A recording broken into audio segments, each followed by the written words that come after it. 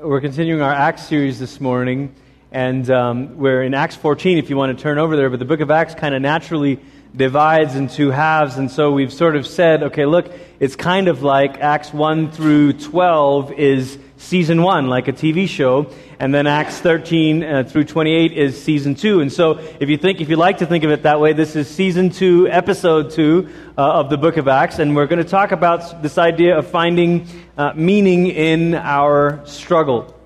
Are any of you having Olympic withdrawals? You know, just sort of, what do I do with myself at night? I can't watch tape-delayed footage of the Olympics. We kind of are in our home. I mean, I was telling the 9 a.m. service that Sophia and Nora have kind of been reenacting different parts of the Olympics. The other night they kind of had a quasi-volleyball game going, and they wanted to be, I don't know, and then they were doing a gymnastics thing. And so it's just sort of been fun. And then we thought about, you know, how old they were going to be the next time the Olympics come around. I mean, that's kind of a frightening parent moment. Like, oh my gosh, really? 11? You know, so, but also, we're also kind of in the process, and maybe coincidentally here, of trying to figure out what different activities the girls are going to do this fall. And if you're a parent, you know this routine, you know they're going to do this or are they going to do that. And in the process of exploring different things, we try to just pick one or two things and narrow it over the years, you know. But in the process of that, we discovered that there are some folks, and they might even be in the service this morning, that lead kind of a swim team sort of thing, where it's very competitive swimming. I met a guy this morning who told me that he was part of a national championship, maybe a world championship. No, it was a national championship swim team. He said they counted up the miles that they swam. It was 24,000 miles of swimming. Enough to circumnavigate the globe. And he said, and that was just to get to the point of Olympic trials, you know. And when you think about these, I don't know which parts of the ceremonies or the Olympics that you notice, but you know, there's something about that moment where they stand on the podium and then the parents are crying, and you think, I mean, Holly and I, we're not, you know, we're in our mid-30s, but we're kind of at the point where we're starting to relate a little more with the parents at these seasons, you know, and we're thinking, oh my gosh, all those hours and hours of hauling them to lessons and all the dollars spent, and kind of realizing that there's this whole world behind the scenes here of these kids who've been basically training every day for their whole lives since they're like 8 years old, maybe, you know, going to swim meets and swimming and all of this stuff, and realizing that it all kind of leads to this one moment, and when it works, and when it doesn't, it's devastating, but that's the thing that it's all for. And it made me wonder if part of our joy, even in the Olympics, is because we love to see people sacrifice and push through a struggle and then finally arrive at the place that they'd sort of been hoping for.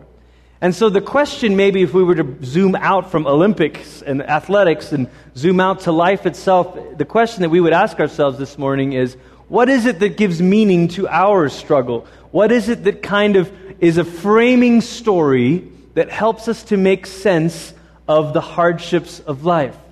Now, when I say the word struggle, I'm not talking about our struggle with sin. I'm talking about our struggle just in persevering, the struggle of life, ordinary life. I think one of the things that's maybe one of the myths of our culture is that love doesn't require any work. Or that if it really is true love, then how come it's this hard? It shouldn't be this hard. If you're single and you're here this morning and you've heard that or you've believed that, I would recommend talking to some folks who've been married for a while. And they'll tell you that it's because it's love that you'll work hard at something. And in the same way, you think of these athletes kind of saying, okay, for the love of this, I'm going to work hard and endure this. And so we want to know, what is it that kind of gives meaning to the struggle, to the hardship, to the work, maybe even to the work of pushing through the ordinariness of life. Maybe it's, you know what, my struggle is not that things are especially hard. My struggle is that things are just sort of mundane. How do we get through this? What is the thing that gives meaning to it? We're sort of in this, you know, quasi-postmodern thing, maybe less now than a few years ago, but people like to say that there is no framing story. They like to say that there's nothing that really gives meaning to our actions and to our lives and to our struggle, and it's really just life and sorry, and you know, if you have as much fun as you can. And actually, if you read Ecclesiastes, the writer would agree. The wonderful thing about reading the book of Ecclesiastes is it really identifies with the sort of meaninglessness of life. Look, they do this, and then it results in death, and so who cares? And there's a sense in which Ecclesiastes is in our scripture to say, yeah, I get it. If this is your framing story, there's not much, is there? It does sort of all end with the grave. It does sort of all end in the same place. The rich and the poor all end up at the grave, so who cares? It doesn't matter. And that is a point of agreement, it seems, when our culture says there is no framing story, there is no meaning-giving story, there's just work and life and a little bit of happiness and a whole lot of sadness, and then you die. So enjoy it while you can. But the truth is, we need a narrative. We need stories to kind of fill the world with meaning. The French philosopher-theologian Paul Ricoeur said this: "We tell stories because in the last analysis, human lives need and merit being narrated." We tell stories because there's something about our lives that it requires us to narrate it, to make sense of it, to have a beginning and an ending. The whole history of suffering cries out for vengeance and calls for narrative. We're trying to make sense of it. Is there a narrative that gives meaning to our struggle? And as much as our culture or people might like to say, and I'm not religious, I don't believe in God, I don't go to church, I don't really need a framing story. The truth is, I suspect that everybody has a framing story. And the question really is not, do you believe in a meta-narrative or a large meaning-giving story? Maybe the question is, what is that story? And is it an adequate one? A few months ago, Time magazine put on its cover the history of the American dream. For a lot of people who say, I don't believe in framing stories, I don't believe in a meaning-giving story, actually this is their story. This is the thing that sort of wakes them up on a Monday morning or helps them push through the long hours of the end of the week. This is the reason why they travel or they do this or they do that, because they're saying, look, really, if I could have that kind of life, if I could narrate the story of my life to be, I lived, I worked hard, I conquered, we got that house, we vacationed in that place, our kids went to these colleges, then we have made it. And the question we want to ask ourselves this morning is, what kind of story is large enough to give meaning to our struggle in life? What kind of story is large enough to give meaning to our struggle? Is it living for our family? Is it living to make a difference? What is it that's a large enough story to give meaning to the everyday stuff of life, the struggle in life? Acts 14 is the story of Paul, and he's continuing to do these ministry things that parallel Peter's ministry. This is Luke's way of kind of saying, look, if you liked Peter in season 1, I know he's gone. The author kind of killed him off, not really, but faded out. But if you like that guy, the new hero in season 2 is also just as cool. And so you had Paul's sermon in Acts 13 that mirrors a lot of Peter's sermon in Acts 2. And then now you have Paul healing a crippled man in Acts 14. That's very much like Peter healing the crippled man outside the temple in Acts 3. And so you have these parallel moments. It's Luke's way of kind of saying the same Jesus is at work through his church. But where we're going to pick up the story is after the healing, after the miracle, here in verse 11. Seeing what Paul had done, the crowd shouted in the Lycaonian language, "The gods have taken human form and come down to visit us." And they referred to Barnabas as Zeus and to Paul as Hermes, since Paul was the main speaker. And the priests of Zeus, whose temple was located just outside the city, brought bulls and wreaths to the city gates. And along with the crowds, he wanted to offer sacrifices to them. I mean, imagine it. Whoa! Now, it's possible that these people thought what was going on was the fulfillment of an old poem. Ovid, a Greek poet, had written this story about the gods coming down to visit them. And it's possible that that's what they think is going on. And they're saying, this isn't Paul and Barnabas. This is Zeus and Hermes. This is incredible. This is what we've waited for. And Paul, it says this in verse 14. And when the Lord's messengers, Barnabas and Paul, found out about this, they tore their clothes in protest and rushed out into the crowd, and they shouted, "People, what are you doing?" I mean, imagine this. It's be like walking, into the arena, and the crowd is screaming, and they're chanting your band name, or whatever it is. Just have the rock and roll fantasy with me for a moment, and they're screaming your band name, one more song, and you come out on the stage, and instead of striking up the band, you say, "What are you, nuts? Stop doing that." I'm like, "What? But we bought all your albums." "I know, you wasted your money." "What?" So people, what are you doing? We are humans too, just like you. We are proclaiming the good news to you. Turn to the living God and away from such worthless things. For it's God who made the heaven and the earth and the sea and everything in them. And in the past, He permitted every nation to go its own way. Nevertheless, He hasn't left Himself without a witness. He has blessed you by giving you rain from above as well as seasonal harvest and satisfying you with food and happiness.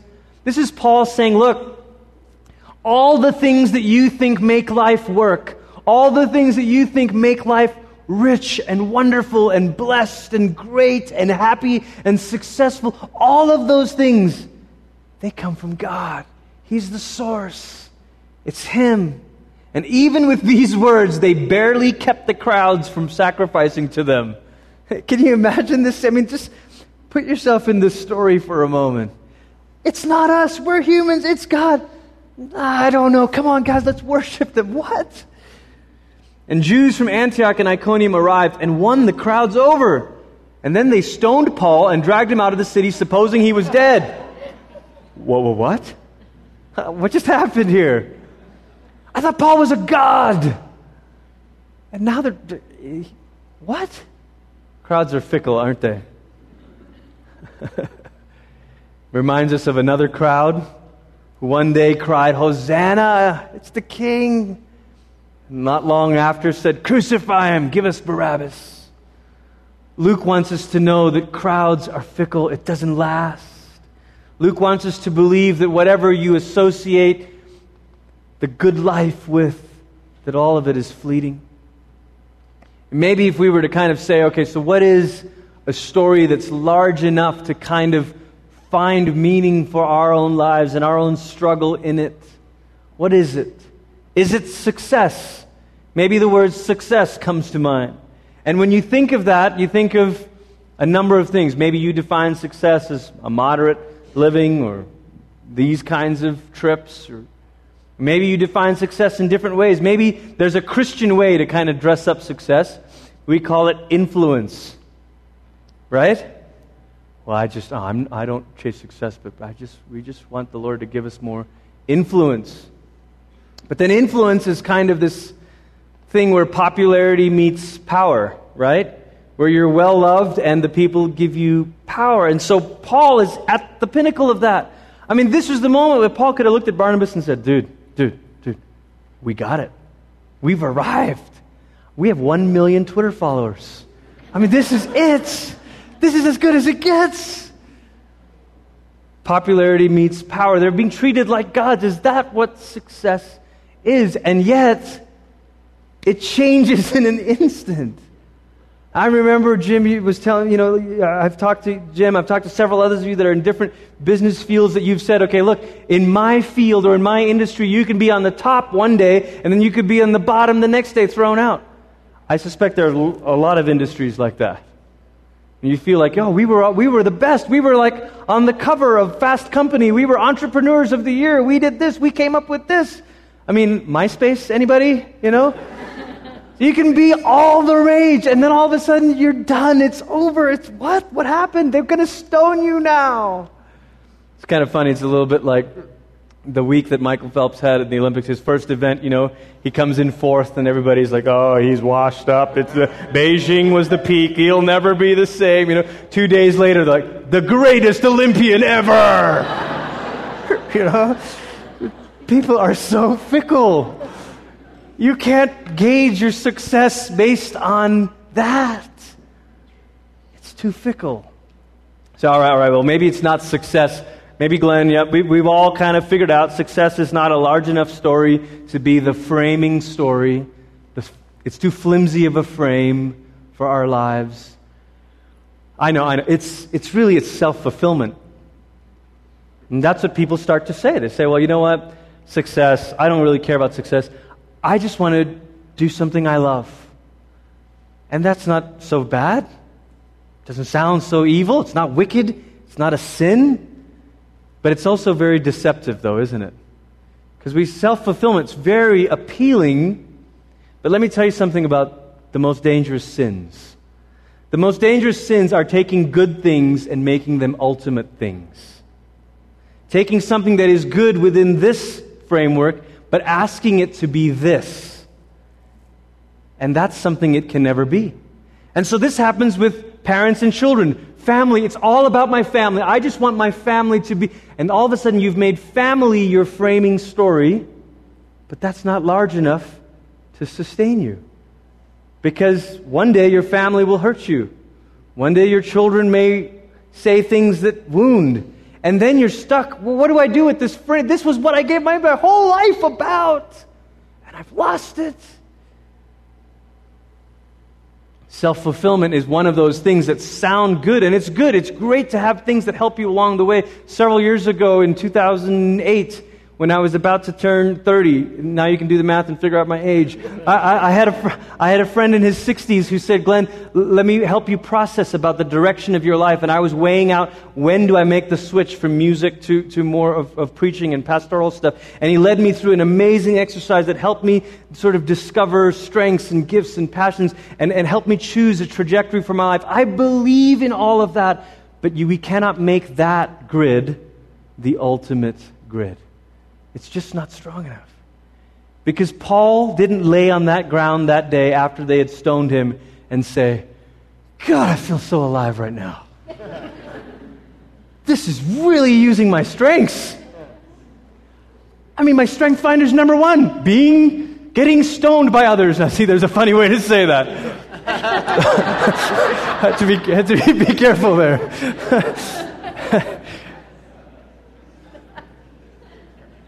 Paul didn't get up and say, woo! Sorry. Self-fulfillment is not a big enough story to get you up after you've been on the ground. Stone. People stoning you. See, we can't recover from it. Okay. Just move on. Martin Luther had a Latin phrase that he used to describe sinful nature, and it basically translated means a life curved in on itself. A life curved in on itself. When you start to make your own fulfillment, your own happiness, your own stuff, the ultimate, instead of a little reward along the way, but you make it the ultimate, you've made a life curved in upon yourself. I'll tell you, this is one of the reasons why we struggle as a culture to understand marriage. And so from a single person's perspective, I don't want to get married because I'm afraid they'll ruin my happiness in my life. I really just want someone to fit in with my life and not change any of my goals.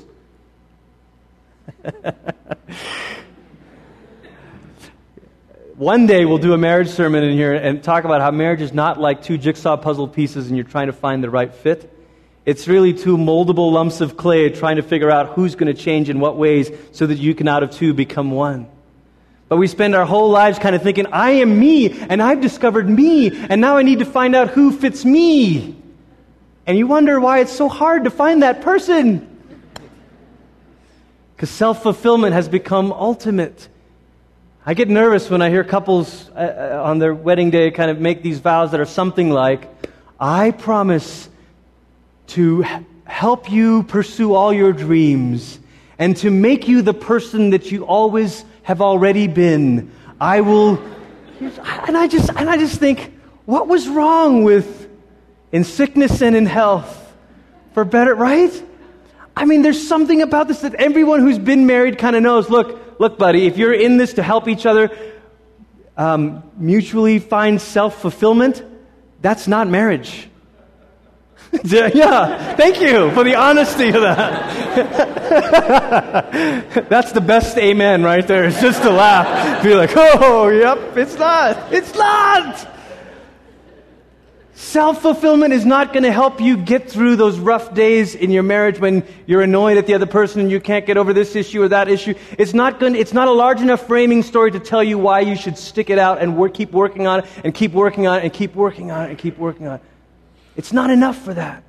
Self-fulfillment's not enough to help a mother who's at home with kids feeling tired and overwhelmed and exhausted to say, I'm going to keep loving, I'm going to keep serving.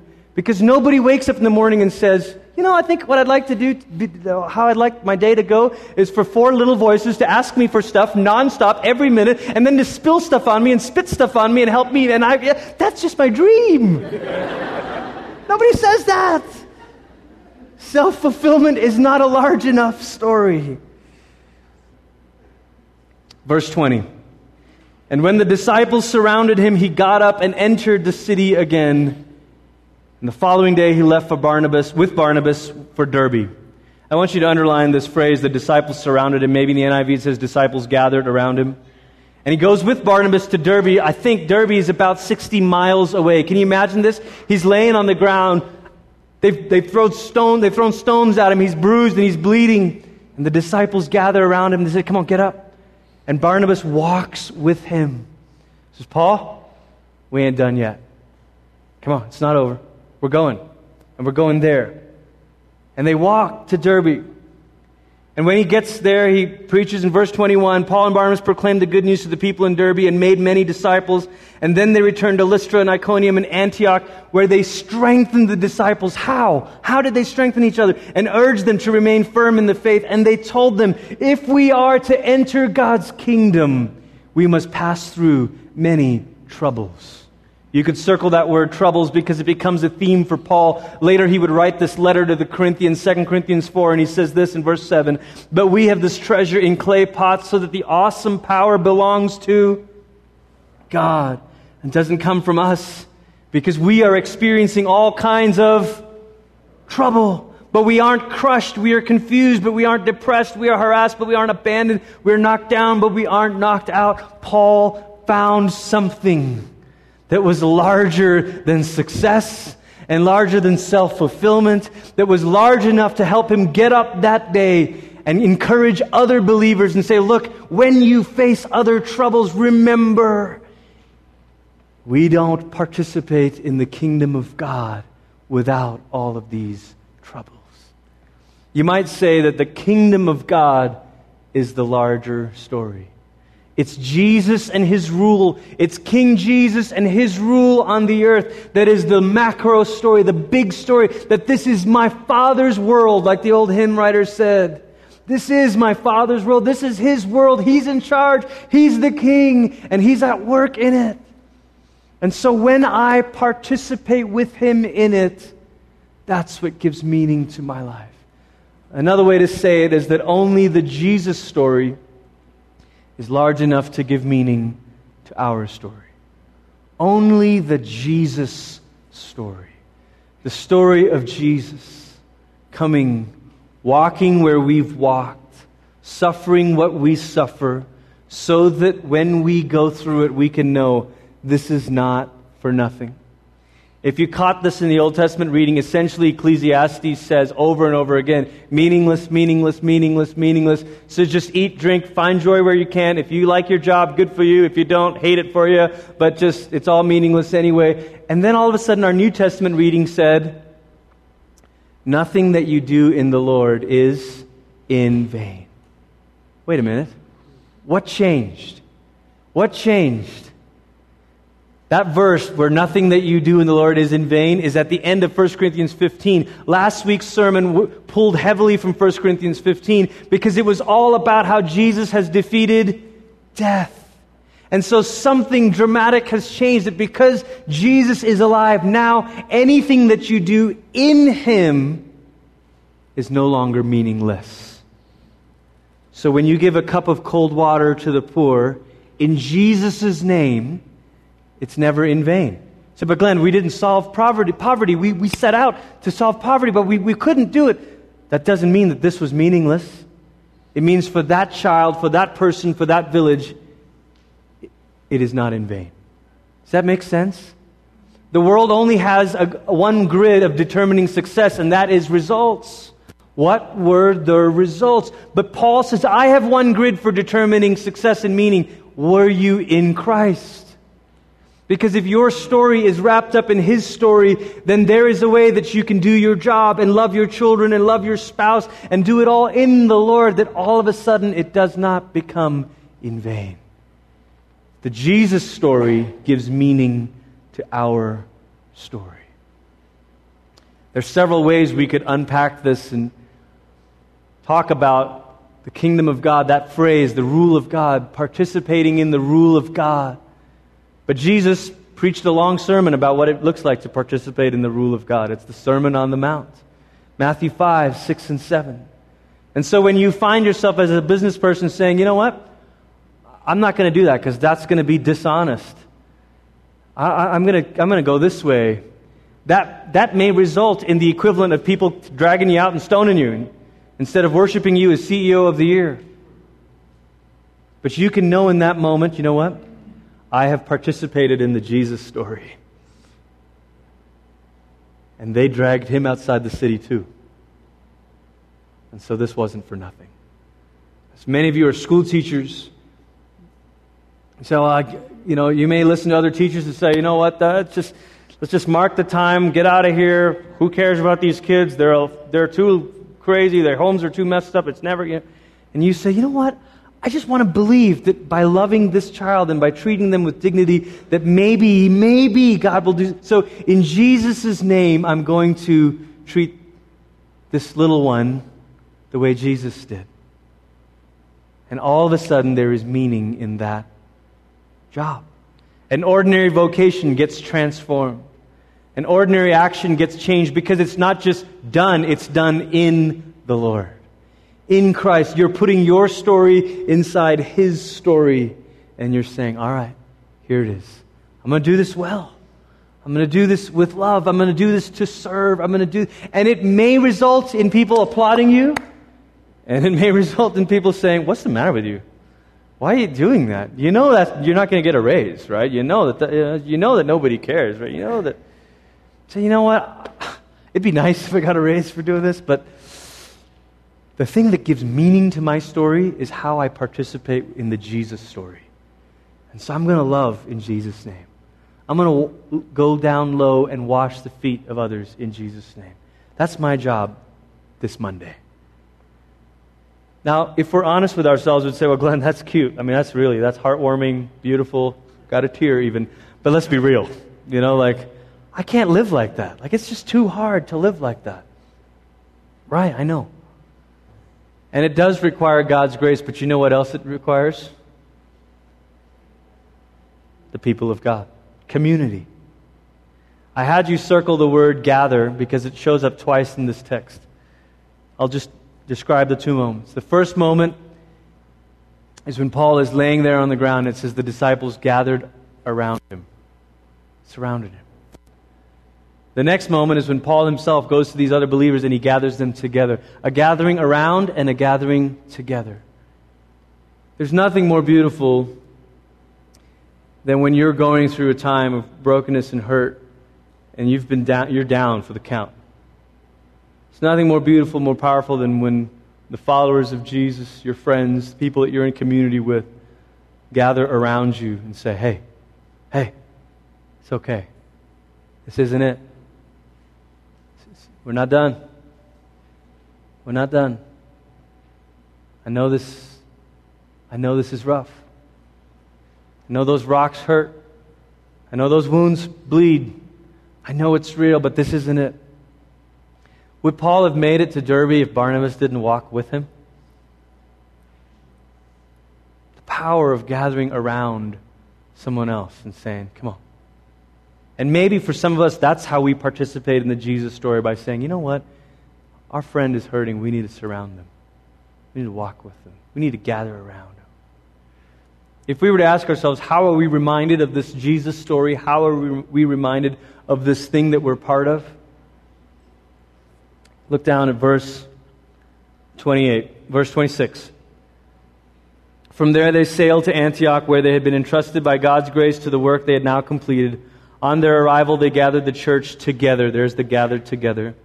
and reported everything that God had accomplished through their activity, how God had opened the door of faith for the Gentiles, and they stayed with the disciples for a long time.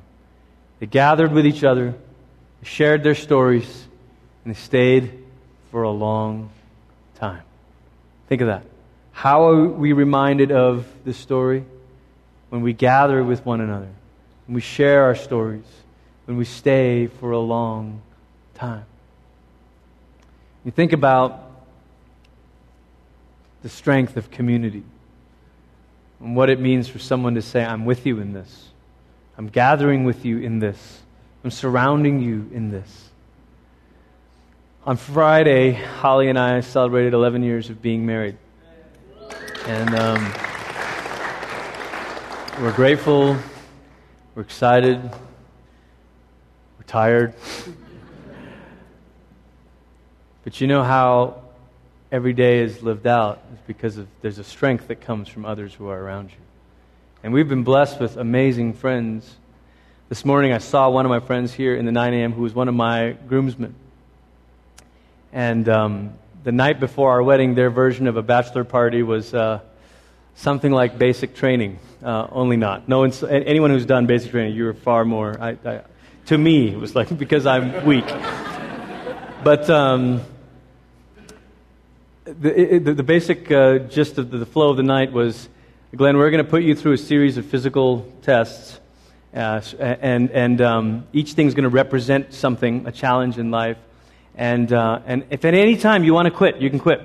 But just know that if you quit, we're going to call Holly every hour on the hour the night before your wedding. It's like you guys, real jerks, just what great groomsmen, And so we were out this field somewhere in the forest, and they're taking me on laps, and I'm running. And each one's taking turns leading me. I'm the only one doing everything, okay?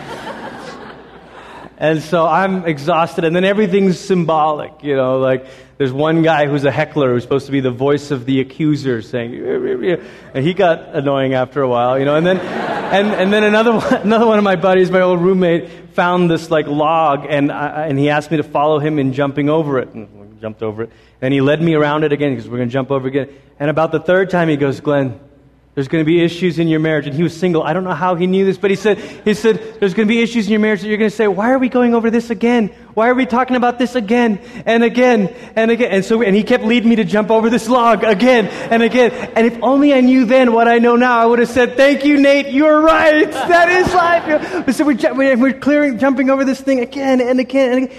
And then one of the last things they did was rolling down hills. So they're like, okay, you're going to roll down the hill, and you're going to, and I forget what that even symbolized. But I'm doing the hill rolls, and by the end of it, I get back, I come back up to the top, and I'm just gassed. I mean, I'm gone. I've also, you know what, and I've lost it. I'm just exhausted, and they're like, come on, one more time. This is, and again, I wish I could remember what it stood for. They're like, this is the thing. One more time. Don't quit now. And I was like, I don't know. I can't. And one of my best man grabbed me and he says, come on, Glenn. We're going to roll down this one together. And he grabbed me by the shoulder and we rolled down the hill. And we rolled down together and I got to the end of it and we both I looked around and all the guys had done it too. And we got to the bottom and I sat there and I just started crying. And all of us just started praying in that moment. All of a sudden became this holy moment. And you start to realize, I easily forget the big story that I'm part of. I easily forget what gives meaning to my struggle. But when there are people who gather around me, when there are people I gather together with, Paul says, we strengthened the church. We don't gather on Sundays because it's nice and we have a nice event, it's a beautiful building.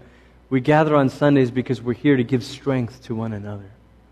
But beyond that, the gathering together and the gathering around. Guys, if you can put the slide up that has all three of the things, sharing stories and gather with each other, sharing our stories and staying a long time. The other piece of this is it happens as we gather with each other in smaller settings. This summer we've had our house fellowships, our dinner groups. How many of you have been part of that, our dinner groups? Okay. A good number of you. We had 17 different dinner groups. Holly and I got to visit about 5. We didn't make it to all of them, but not bad. 5, out of 17. And they're about to wrap up. The basic thing we asked people to do is we said, look, open up your home, facilitate a potluck. Each one share stories about how God is at work in each other's lives, and then pray for one another. Basically, in a nutshell. Eating, storytelling, praying. That's kind of this. Because as we share our stories, sometimes it takes someone else to see what you don't see. And to say to you, I hear you talking about this, and I can't help but wonder if this is how your story intersects with God's story. And I hear you talking about it, and I just can't help but wonder if this is where it meets together. I want to start more of these this fall. My hope is, look, I'm not interested in, right now, I'm not interested in Bible studies or video devotionals or all those things are wonderful and great. What I want is for us to gather in homes, eat together, share our stories, help each other find where their story intersects with God's story, and then pray with one another. It's pretty simple stuff. It's early church kind of stuff. But this is how we strengthen each other. And so I'm wondering, those of you that have been leading it, if you want to re-up and say, yeah, I'm in, sign me up for more this fall. Or those of you that haven't facilitated it and say, you know what, maybe I want to facilitate it. And we'll reshuffle the deck. We'll let people choose new groups and all this stuff. We'll list them on the website this time, so all of you that are visitors can't, don't have to suffer through a PDF attachment or whatever, but we'll find ways of making this better. But my heart for us as a community is not just that we gather together on Sundays, but that we gather around each other in homes and meals, sharing, praying. But see that last one, it says they stayed there for a long time, verse 28, and they stayed for a long time. Paul was not a fly-in, fly-out evangelist who came in, got his honorarium, and left. Paul cared about these people, and he stayed for a long time. You want community? Stay for a long time. Stay for a long time. Community is not the kind of thing where you walk into a church, you attend a couple Sundays, and there's no community here, I'm out. What do you mean there's no community here? Stay. Eat. Pray. Share your stories. Stay for a long time and see what begins to happen in our lives. Amen?